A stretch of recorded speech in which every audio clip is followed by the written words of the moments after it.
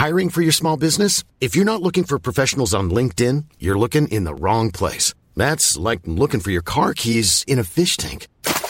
LinkedIn helps you hire professionals you can't find anywhere else, even those who aren't actively searching for a new job but might be open to the perfect role. In a given month, over 70% of LinkedIn users don't even visit other leading job sites. So start looking in the right place. With LinkedIn, you can hire professionals like a professional. Post your free job on linkedin.com/people today.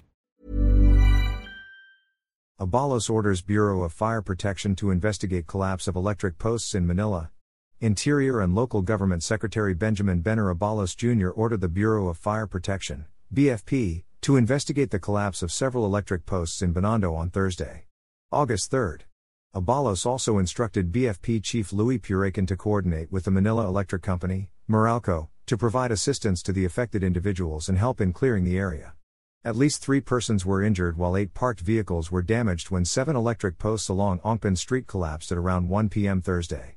Those injured were immediately brought to the hospital, according to the Manila Public Information Office, MPIO. The cause of the collapse was not immediately determined. Due to the incident, the Manila Traffic and Parking Bureau, MTPB, temporarily closed Plaza Ruiz from traffic. It has since been opened as of posting time. Abalos urged local government units, LGUs, to inspect electric posts, construction sites, billboards, and other similar installations to ensure that these will not collapse during heavy rains.